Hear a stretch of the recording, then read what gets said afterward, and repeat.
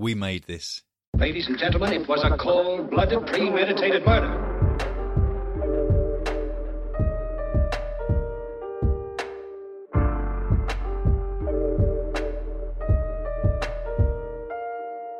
Hi everyone, welcome to another episode of Read and Buried podcast. I'm Sarah. I'm Frankie. And we have the lovely Hannah King joining us today. Hello, Hannah. Hi, everyone. Thank you for being with us. Good. Thank you. Thank you for having me. Thank you for the invite. We invited you on, Hannah, because we met at Capital Crime, and you were such a lovely bloody delight of a human. And so I just wanted to talk to you more, basically. Those bloody delight people, those are the ones you have to watch, though. That's the thing. Well, that's why I want to keep a closer eye on you. So I invited you on we're going to dig beneath this nice surface. I believe there's a monster lurking beneath. No one can write such, I was going to say twisted, that's not really fair, but dark book as you can and be entirely pleasant, surely. We'll see. We will see. Before we get into uncovering Hannah's dark secrets and true nature, I'm going to read out a little bio about Hannah that I have taken from the internet, and hopefully it's all accurate, so apologies if it's not. Hannah King is a novelist from County Down. Great start, didn't even say County Down, right? She studied both her BA in English and MA in creative writing at Queen's University Belfast, graduating in 2017.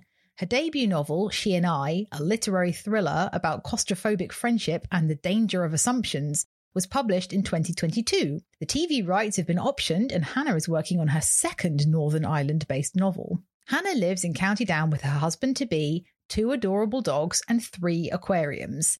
She's also one of the loveliest and sweetest people you could ever have the pleasure of meeting. Straight from the internet, even that bit. Yeah, that last line especially, yeah. I found that quite creepy, actually. All spot on. Oh, good. Glad to hear it. We've already had a bit of, before Sarah joined, a bit of aquarium-based chat, because 3 is a lot of aquariums as well. Would you believe that, actually, I think, now that I'm counting them, I think we have 4, so maybe one of them is new since that was written. 2 of them are aquariums and 2 of them are like, they're tanks that are acceptable, like normal people tanks that you can have in your house. And the other 2 are huge. Like one of them's like 200 litres, I think, if that's not ridiculous. Wow. Like, in my head, it's like the one in Romeo and Juliet that they see each other through. Is it like that? I mean, yeah, if we went at either side of it, yeah, I suppose it's like that. Yeah, kind of. Nice. 4's too many for one house, in my opinion. It's just a normal house, so, you know. You basically live under the sea at this point. Essentially, that's the next step, yeah, I think. Let's jump straight in. I really, really enjoyed your first novel. I hear you're working on a second one at the moment. What stage is that at? So thank you very much. First off, it gives me a little frisson when people say they like my book, and I feel like I can't look them in the face. But thank you.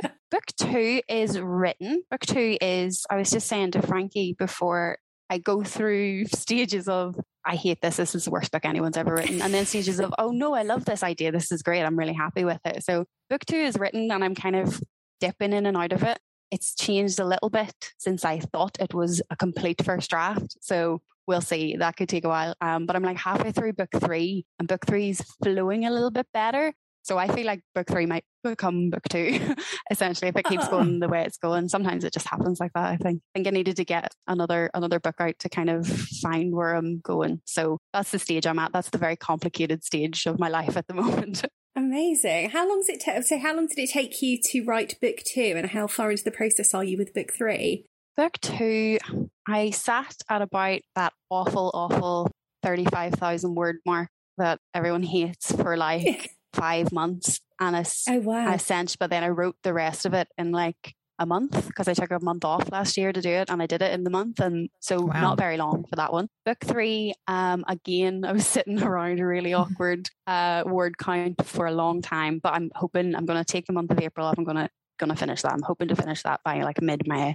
Like, I mean, She and I took 11 months, but that was with working full time all the time and working night shifts as well. So I think I was brain was a little bit addled for the process of writing She and I. But so yeah, these ones are taking less time, but it's because I'm allowing myself time off work. That's the only reason. Yeah. So God, 11 months while doing night shift as well. That's pretty Extra hardcore. impressive. I wrote it by hand actually on my breaks. Like, What? yeah, it felt like a little lost Bronte, like sitting in the office with my looking out the window at night, and wrote that. And then at the weekend, I would kind of just type it up, and that would nearly be like a first edit because it was that stage of it's going from my awful handwriting to being on the screen. So that was like a first edit. It worked. I don't know. I would recommend it if people are struggling to find time. Do it in your break. Do it by hand. Just do it like that. It worked for me. I don't know if I could do it. Have you stuck to that for books 2 and 3, or have you given up on the handwriting? Book 2, I did a little bit. It's just to get away from the screen. I think we spend so much of our lives absolutely glued to them. And obviously, especially if you do it for work, getting away from the screen is such a massive thing for me. So I kind of make myself carry a notebook around, and I'll take advantage of 20 minutes of being free. So a little bit of book 2, was written by hand. Book 3, no, none of it was by hand. It's all been on the computer. But I don't know, I'm trying different things. I'm finding what works for me. I'm in a good stage of my career where it's the very start and I can just kind of mess around and see what is going to hopefully work eventually. Bit of experimentation to see what works. Mm-hmm. Yeah, why not? So let's talk a bit about your wonderful debut, She and I, which I also really thoroughly enjoyed. And what inspired it for you? The thing with She and I was that, I wrote it in 11 months in 2019 and 2020, but it was a book that I had been kind of writing in my head for like 5 years, probably. Like I felt like I 100% knew these girls. Like I carried them around with me everywhere I went. I'm really close with my best friend. Neither of us has ever killed anyone. I always feel like I have to put that in because it's usually legally, a question. You have to say that. yeah, sure. Wink, wink. Something. yeah. So I'm very close with her, and I've always been really interested in. I want to write a love story, but not a romantic one. I wouldn't want to write a romantic story, and I don't think I could. But I'm really interested in these kind of non-romantic relationships where you would kill for each other or you would die for each other, all of that stuff. So yeah, it was a book I kind of been thinking about for an awful long time until actually I put pen to paper. It took an agent reaching out to me in 2019 because she'd read a short story that I'd written for me to actually say, all right, okay, well, this book that is kind of brewing in my head, okay, I'll actually start writing that down and commit to it. Because I always thought that I would write short stories. I did throughout uni, that's what I always submitted for things that you had to do for uni. And I thought, yeah, that's long enough. I can't commit to 90,000 words of one thing. But apparently I can, and apparently I really enjoyed it. It was definitely the most enjoyable experience ever, watching the book kind of grow. Because, a lot of the writing process does take place in your head. By the time I was coming to write it down, I knew what was happening in the next chapter. So it was a really kind of nicely organic experience, and I really, really enjoyed it. Books 2 and 3, not so much. Those were not in my head, first of all. That's as much as a surprise to me as it is to anybody else reading it. And that's where She and I came from. So tell us more about your short story that got the attention. So was that in a kind of similar vein to She and I in terms of theme, or? It was quite tame, actually. There were no murders in it. It wasn't very gritty. But I think it was published in is a book called Blackbird. It was an anthology of Queen's University ex-students. They was kind of all put together in a little book and then sent to agencies. The idea was, hopefully somebody will get an agent from this. And then I was lucky enough that it did happen for me that way. It was called A Fair Grief, and it was about a couple getting over the death of their son. I haven't read it for a long time, but I think that's what it was about. It was tamer than the stuff that I was writing at the time, and it was a little bit tamer than maybe She and I and my novels have been. But I think my agent wrote and said that she liked the style of it. So we went from there, and because I knew I had someone that was going to read it, I think that's what gave me that push to go, right, okay, well, you need to write it before someone can do that. But, it can be such a lonely process because it's just you and your computer or you and your notebook for such a long time that just the fact that I knew someone would read it just was life-changing. I'm very grateful to her. She just changed everything. Yeah, that's amazing. I have to say, the premise of She and I is something that maybe this is my paranoia showing through, but I get quite worried sometimes. You can imagine waking up after a night out or just a night drinking and not having a clue what's gone on, and suddenly this nightmare unfolds around you, and it's very much so. Yeah, I'm not. I didn't have a particularly interesting teenage years, but it's always in my head. Even if you get a little blank spot, I'm not exactly sure how we got home. That is really that's really scary. Anything could have happened to you. You could have done anything. And like some people turn into a completely different person when they're having a drink as well. So you maybe think to yourself, oh, I could be capable of things that sober me is not capable of. So yeah, it's an interesting premise. A scary one now that you think about it. Yeah. It's also really interesting as well about the friendship aspect of it too, where how far do you go to kind of protect your friend and, you know, keep the story and all that kind of thing? Because it's something that Sarah and I have discussed a lot, I think, in our friendship about if one of us committed murder, would we back the other person up? And we've always been pretty firm on that. We have another friend called Hannah who instantly would crumble and she would give us up. So we've had a few discussions about how to get around that. But it's always good to have a plan in mind, I think. Just in case. You don't know what the future is going to bring. That might be a real thing. Although, like you say, things happen, you wake up, there's a body there. What are you going to do? You need to figure it out. Exactly. So. Yeah, me and my best friend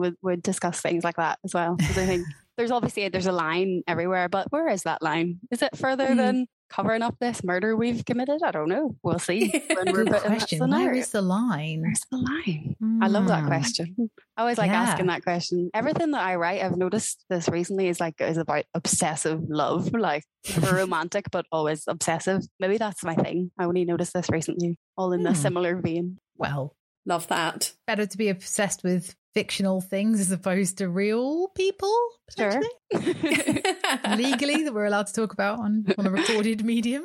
Definitely. Yeah.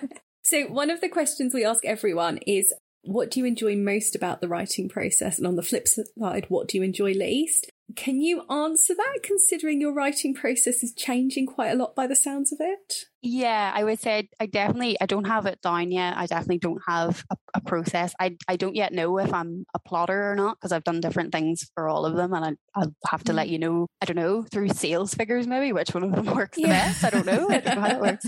I know what I do and don't like. I really don't like anything structural. I don't like changing anything structural, but just because it is so hard. And I think when you're the author and you're so in with the details and you know every single thought these characters have ever had, it's very, very difficult to pull yourself far enough away that you can see the kind of timelines. I find timelines so difficult. I made a massive mistake in She and I, and they were like completely the wrong age or something. I can't even remember.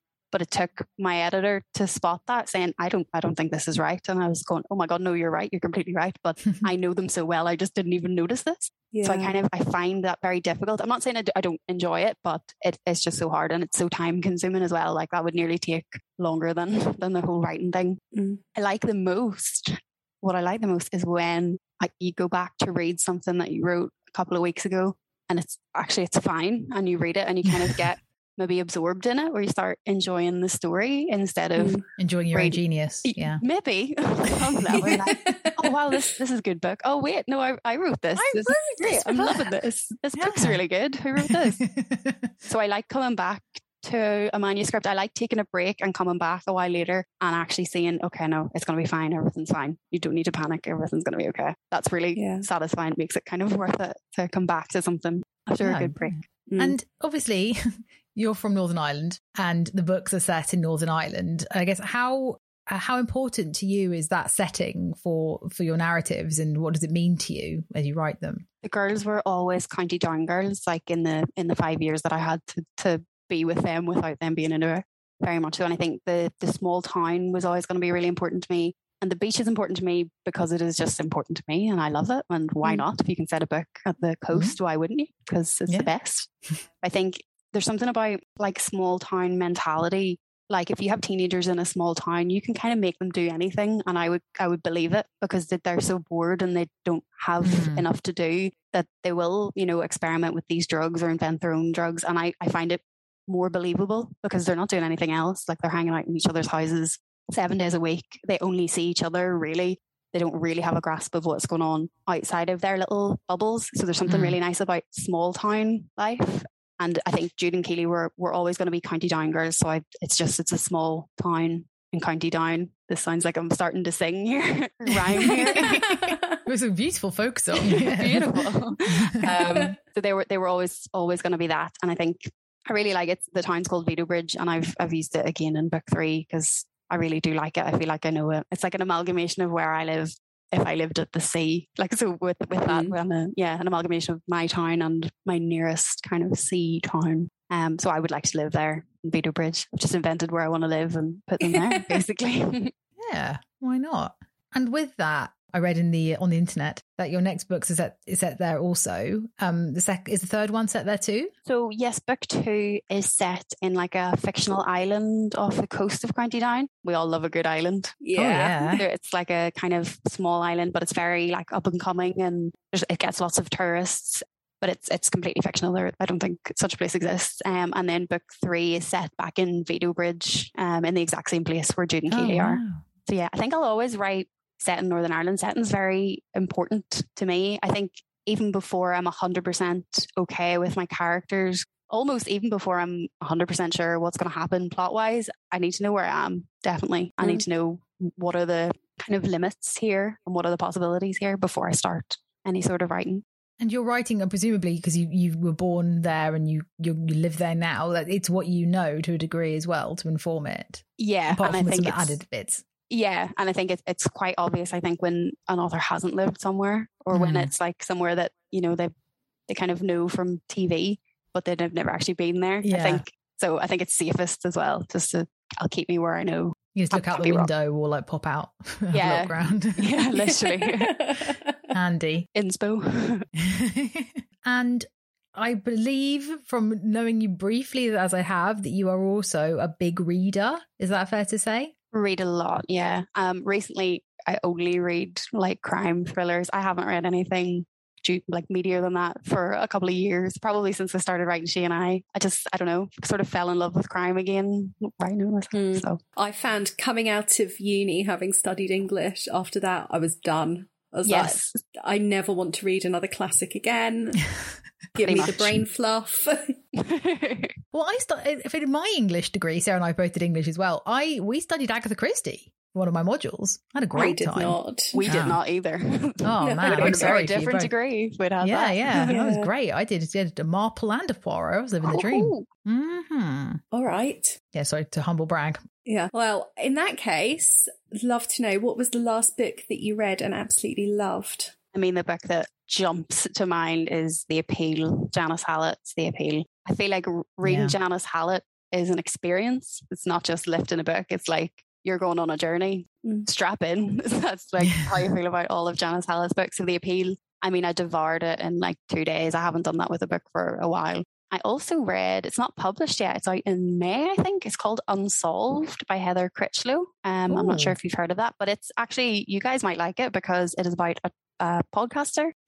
It's about a guy whose sister went missing when he was a kid, and now he does like true crime podcasting, and he kind of tries to get to the bottom of other things that have happened. It was excellent. It was very, very well written, and it's the start of a series, so it's going to be just the first of a few. So that was excellent. Brilliant. Nice to get in the beginning of a series as well and not have to go back and work your way through. Nice. Very much so. Well, The Appeal is sitting on my TBR already, but I'll definitely bump that one up in that case. She's everywhere as well. Everywhere I look, everyone's raving about Janice Hallett. So they should be. Yeah. It's one of those ones that, you know, sometimes you see a book everywhere and you read it and you're like, what was that? How disappointing. Yeah. She's like the opposite. You see it everywhere and then you're like, oh, right, okay. That's fair enough. That's why. Fair enough, Janice. We'll give it to her. It was a debut as well, I think. The Appeal was a debut. So like, wow. Yeah. Wow. Barnstormer. Talking back about your books again, and about considering this is your debut, but we don't know your other 2 books yet, so I'm intrigued. If you were to be a character from one of your books, who would you be and why? Interesting. Well, so the 2 detectives in She and I, one of them is Jess Curran. Mm-hmm. I think I liked her. I like writing her so much that I'm going to save her and I'm going to write about her again at some point. I haven't got the book planned, but I know I want her. I think, is there something with crime novelists that we kind of all in our hearts also really want to be detectives as well? Yes. Yeah. I think there's something there. Even as a reader, I think so. Yeah, I think there's that. So I think if I could be one of my characters, I would love to be Jess, because she's a little bit spiky and she can keep up with the humor, and she's, I think, a good detective. We don't know that much about her after She and I kind of have a backstory in my head that I'm sort of playing around with, but I would like to be here because I think she's pretty cool. And she gets to be a detective, which is just so dreamy. Probably less dreamy in real life. Yeah, but definitely. It's very glamorized, isn't it? Like, Yeah. but that's fine. It's all like the bureaucracy stuff is like, that seems a bit boring, whatever. But, you know, the fun stuff, like the murder stuff. Yeah. Murder stuff. If I could choose to just do those bits, yeah. Yeah. The Can you fun make that call? bits. Yeah. Do you think we'll get to see her backstory in a future book, maybe one day? Yes, I think so. I've kind of got very rough. I have the notes app on my phone is just filled with, here's an idea, here's an idea. Oh, here's an idea for a scene, or like, here's an idea for like a feeling. And like, if I kind of put them together, there might be a whole novel in there. I don't know, but there's definitely going to be a little bit more of Jess because I think she's got an interesting backstory, I think. Oh, brilliant. We've actually discussed this before with a few other authors. Do you think, realistically, now that you kind of got your head in crime, you read a lot of crime books, you're on your third now, do you think you could solve a murder? I think I could give it a very good go. And that's the spirit that you need to go into it with. So I think that's half the battle, isn't it? I think I could, but then, like my mum got her living room done up a while ago and I didn't notice. And now I'm thinking, maybe I'm the least observant person because she was saying, oh, what do you think? And I'm looking around this completely different room. Like, oh, about what? What are you talking about? So I'm thinking, I don't think I should be in charge of anything like that yet. You might have noticed there was a dead body in there or something. Yeah, you'd hope. Yeah. Yeah. I'd give it a go. I would love to do it. I would like to be like brought along, like they do like a ride along in the US, like for a long, and just like stand beside them quietly and take notes while real detectives go on a case. I would love to do that. I don't know if they offer that in Northern Ireland. I'll ask. You should find out. Yeah, worth an ask. Or end up being like, well, I imagine the only way I could get into this kind of thing is if I do a Marple and I'm just nosy and annoying enough that they're like, fine, just come in. Jesus, stop lurking it's easier at crime for scene. people if they let you do it. Yeah, very much. All of your close friends and family stop being murdered. Then you're like, fine, okay, you can come along. Jesus. That's what it takes, yeah. Yeah. It's worth sacrificing a few. Sure. So another question that we ask every author, and I'm always fascinated by the answers to these, is what typical crime genre trope do you hate or are sick of? Maybe hate's a too strong word.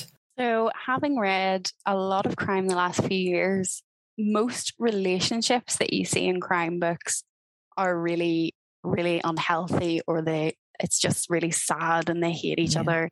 There's not a lot of actual nice relationships, because you can still write a crime book. There can still be awful things happening, but they could go home at the end of the day to someone that they at least like.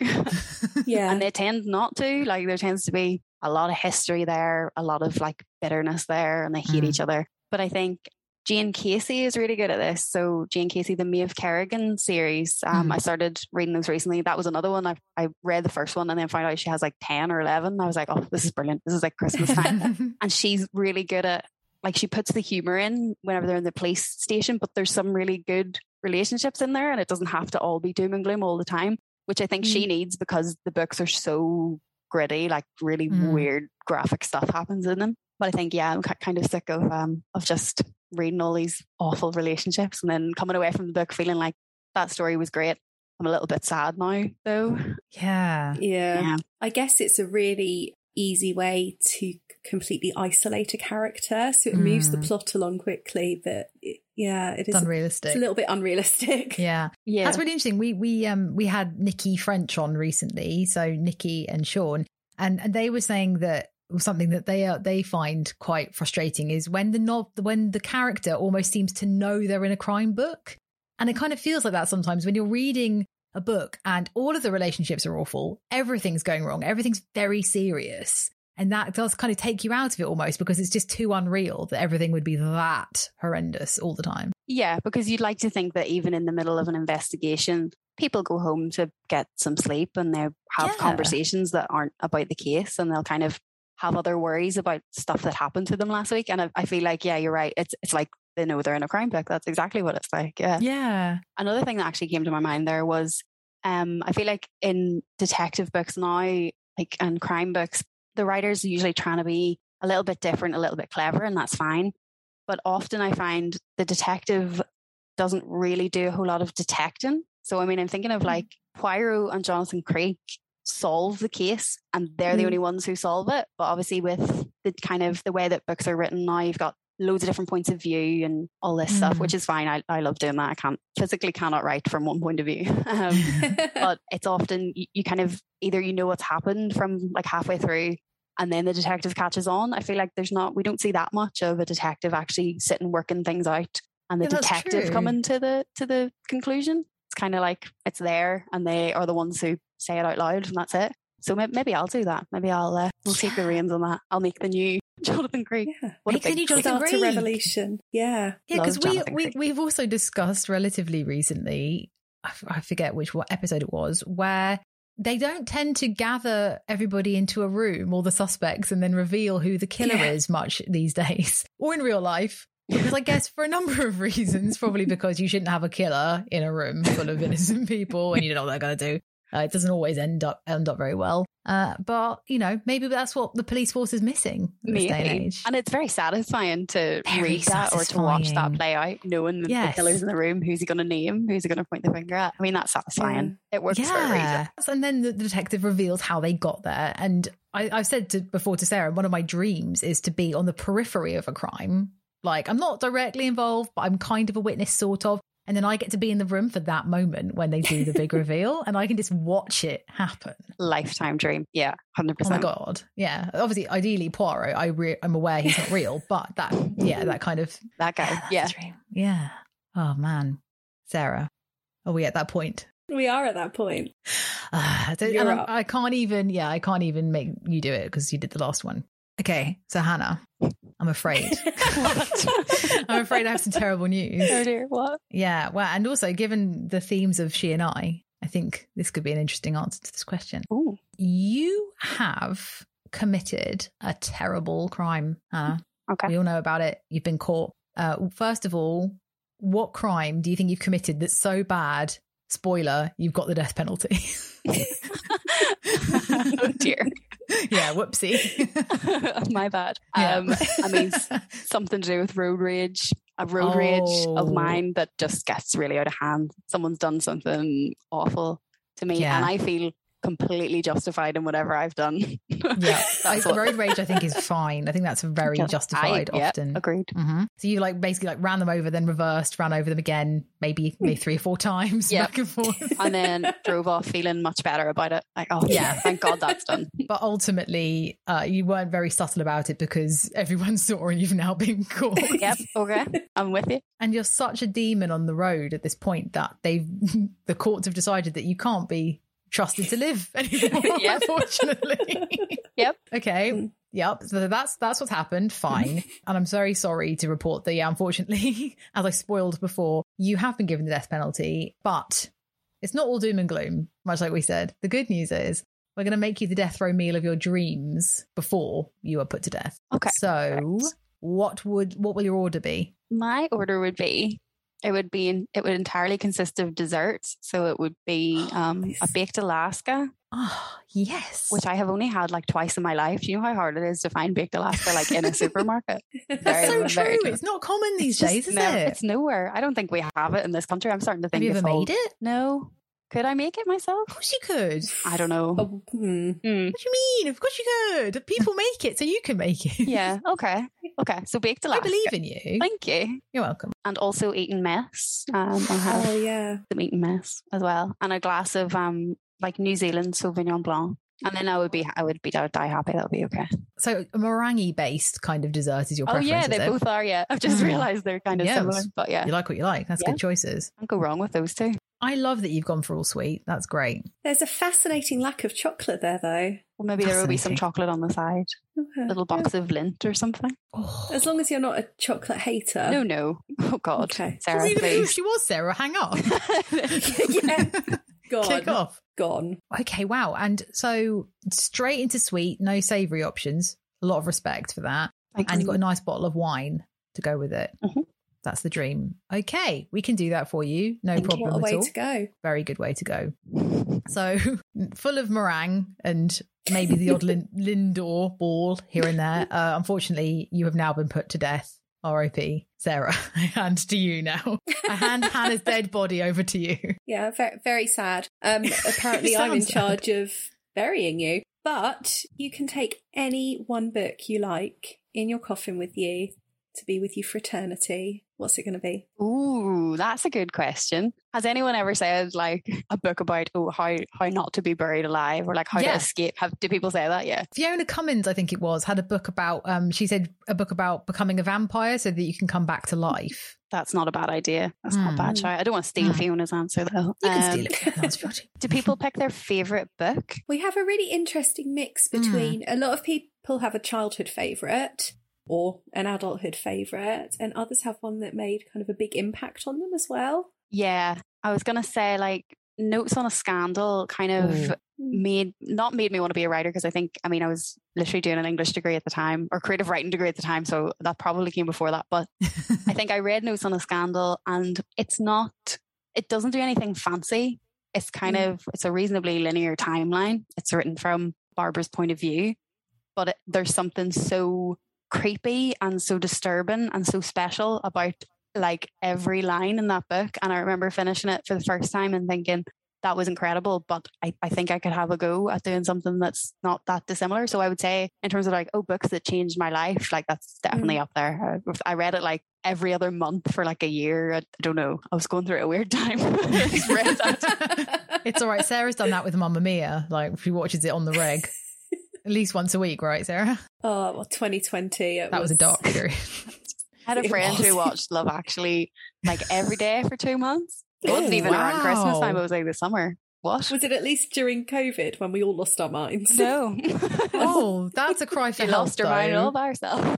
Yeah. I mean, I did that with Speed when I was probably about 13. I watched it like every day for a month. But I feel that there's a lot there. It's a rich. A lot to unpack.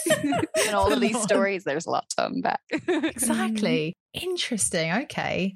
Wow. I love Actually every day for 2 months. Like it might have been longer actually. I'll text her and ask how long did you watch Love Actually. I'll text her now. We'll find out. I'd love to know what you get on like a third watch of it in 3 days. It's not one of those movies where I get this big metaphor now. It's not one of those. You don't need to watch that 60 times. Wow, that is fascinating. That might be worse than Mamma Mia once a week. I don't know actually. Thank you. I don't know though actually. Now that I've said it, I don't know if I mean that. And also it occurred to me when you were talking about writing She and I, you wrote that during lockdown then. I finished it during lockdown. I think I started in June 2019 and finished it in like May 2020. So yeah, the last couple of thousand were over lockdown. I was living with my parents because I literally sold my apartment on like the 20th of February, and then the world ended 2 weeks later. No. And I couldn't move into my house. So I moved in with my parents. It was really good. It was the best thing ever. People cooked for me like 3 meals a day. It was really good. Yeah. Wow. And it must be quite helpful for finishing writing a book. You're like, well, I have to stay in, so I might as well write. It was pretty good. Yeah. It was definitely, it was a useful time. Not a wonderful time. It was useful career-wise. It might still be writing it now if we hadn't had that. Might still be there.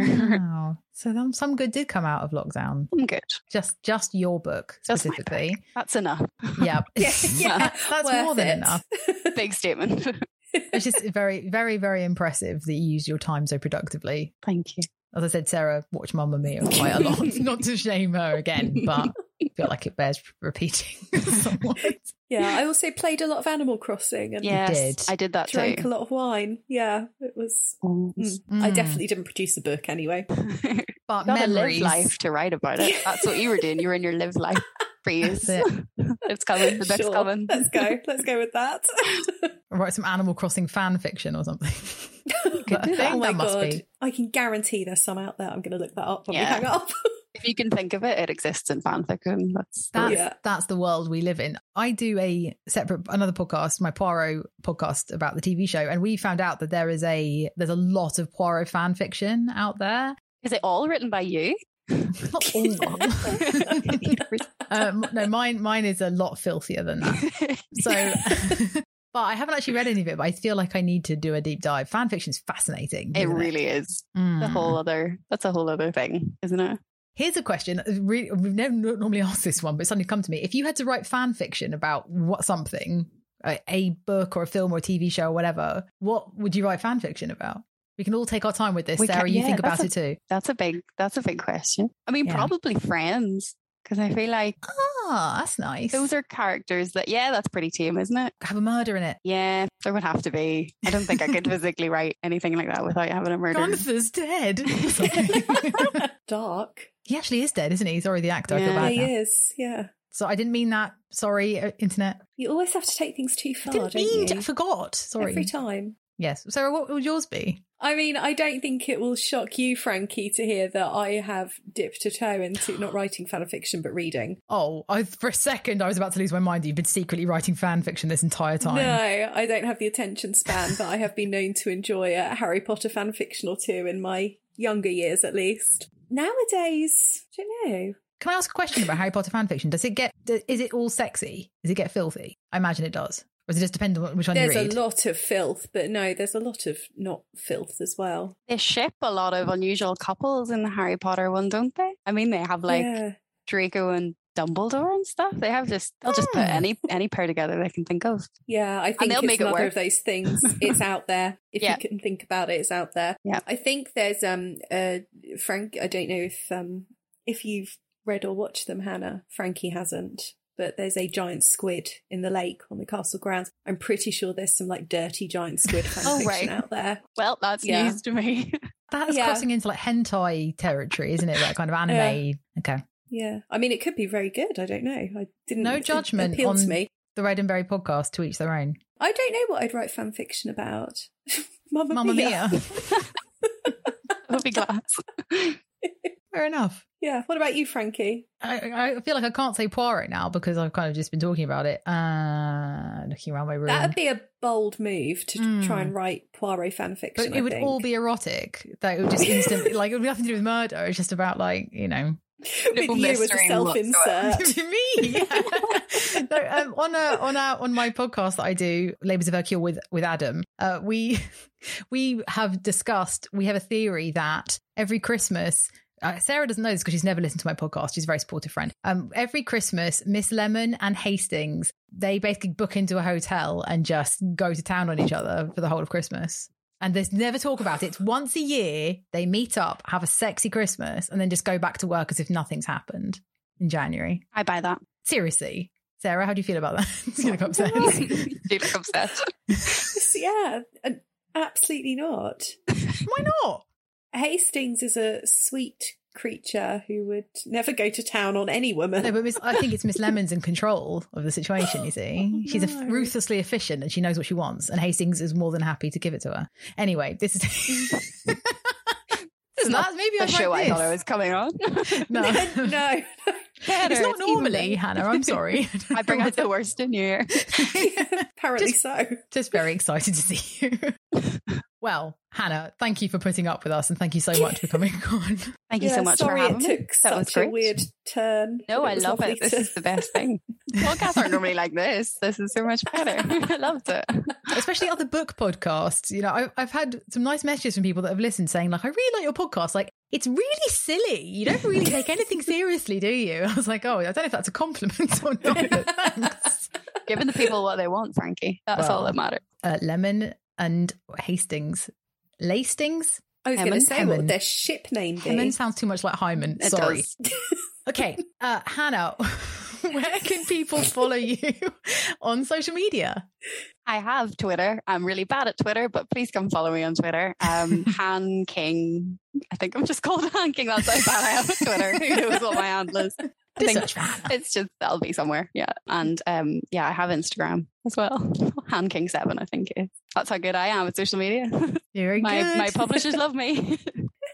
But we always say this as well. I always feel bad for authors because you're expected to be good at everything. And it's like, you didn't become an author to have a social media account. You wanted to write. Yeah. So I know so many people that are so good at it. I have friends that just, the stuff they post, I'm like, oh yes, I'm going to save that for Liv later. Matthews. Yeah, she's good. She's amazing. She's at just it. good at everything though. She's just one She of those is. girls. She's just wonderful. Yeah, she is a lovely, wonderful sunshine person. She really is.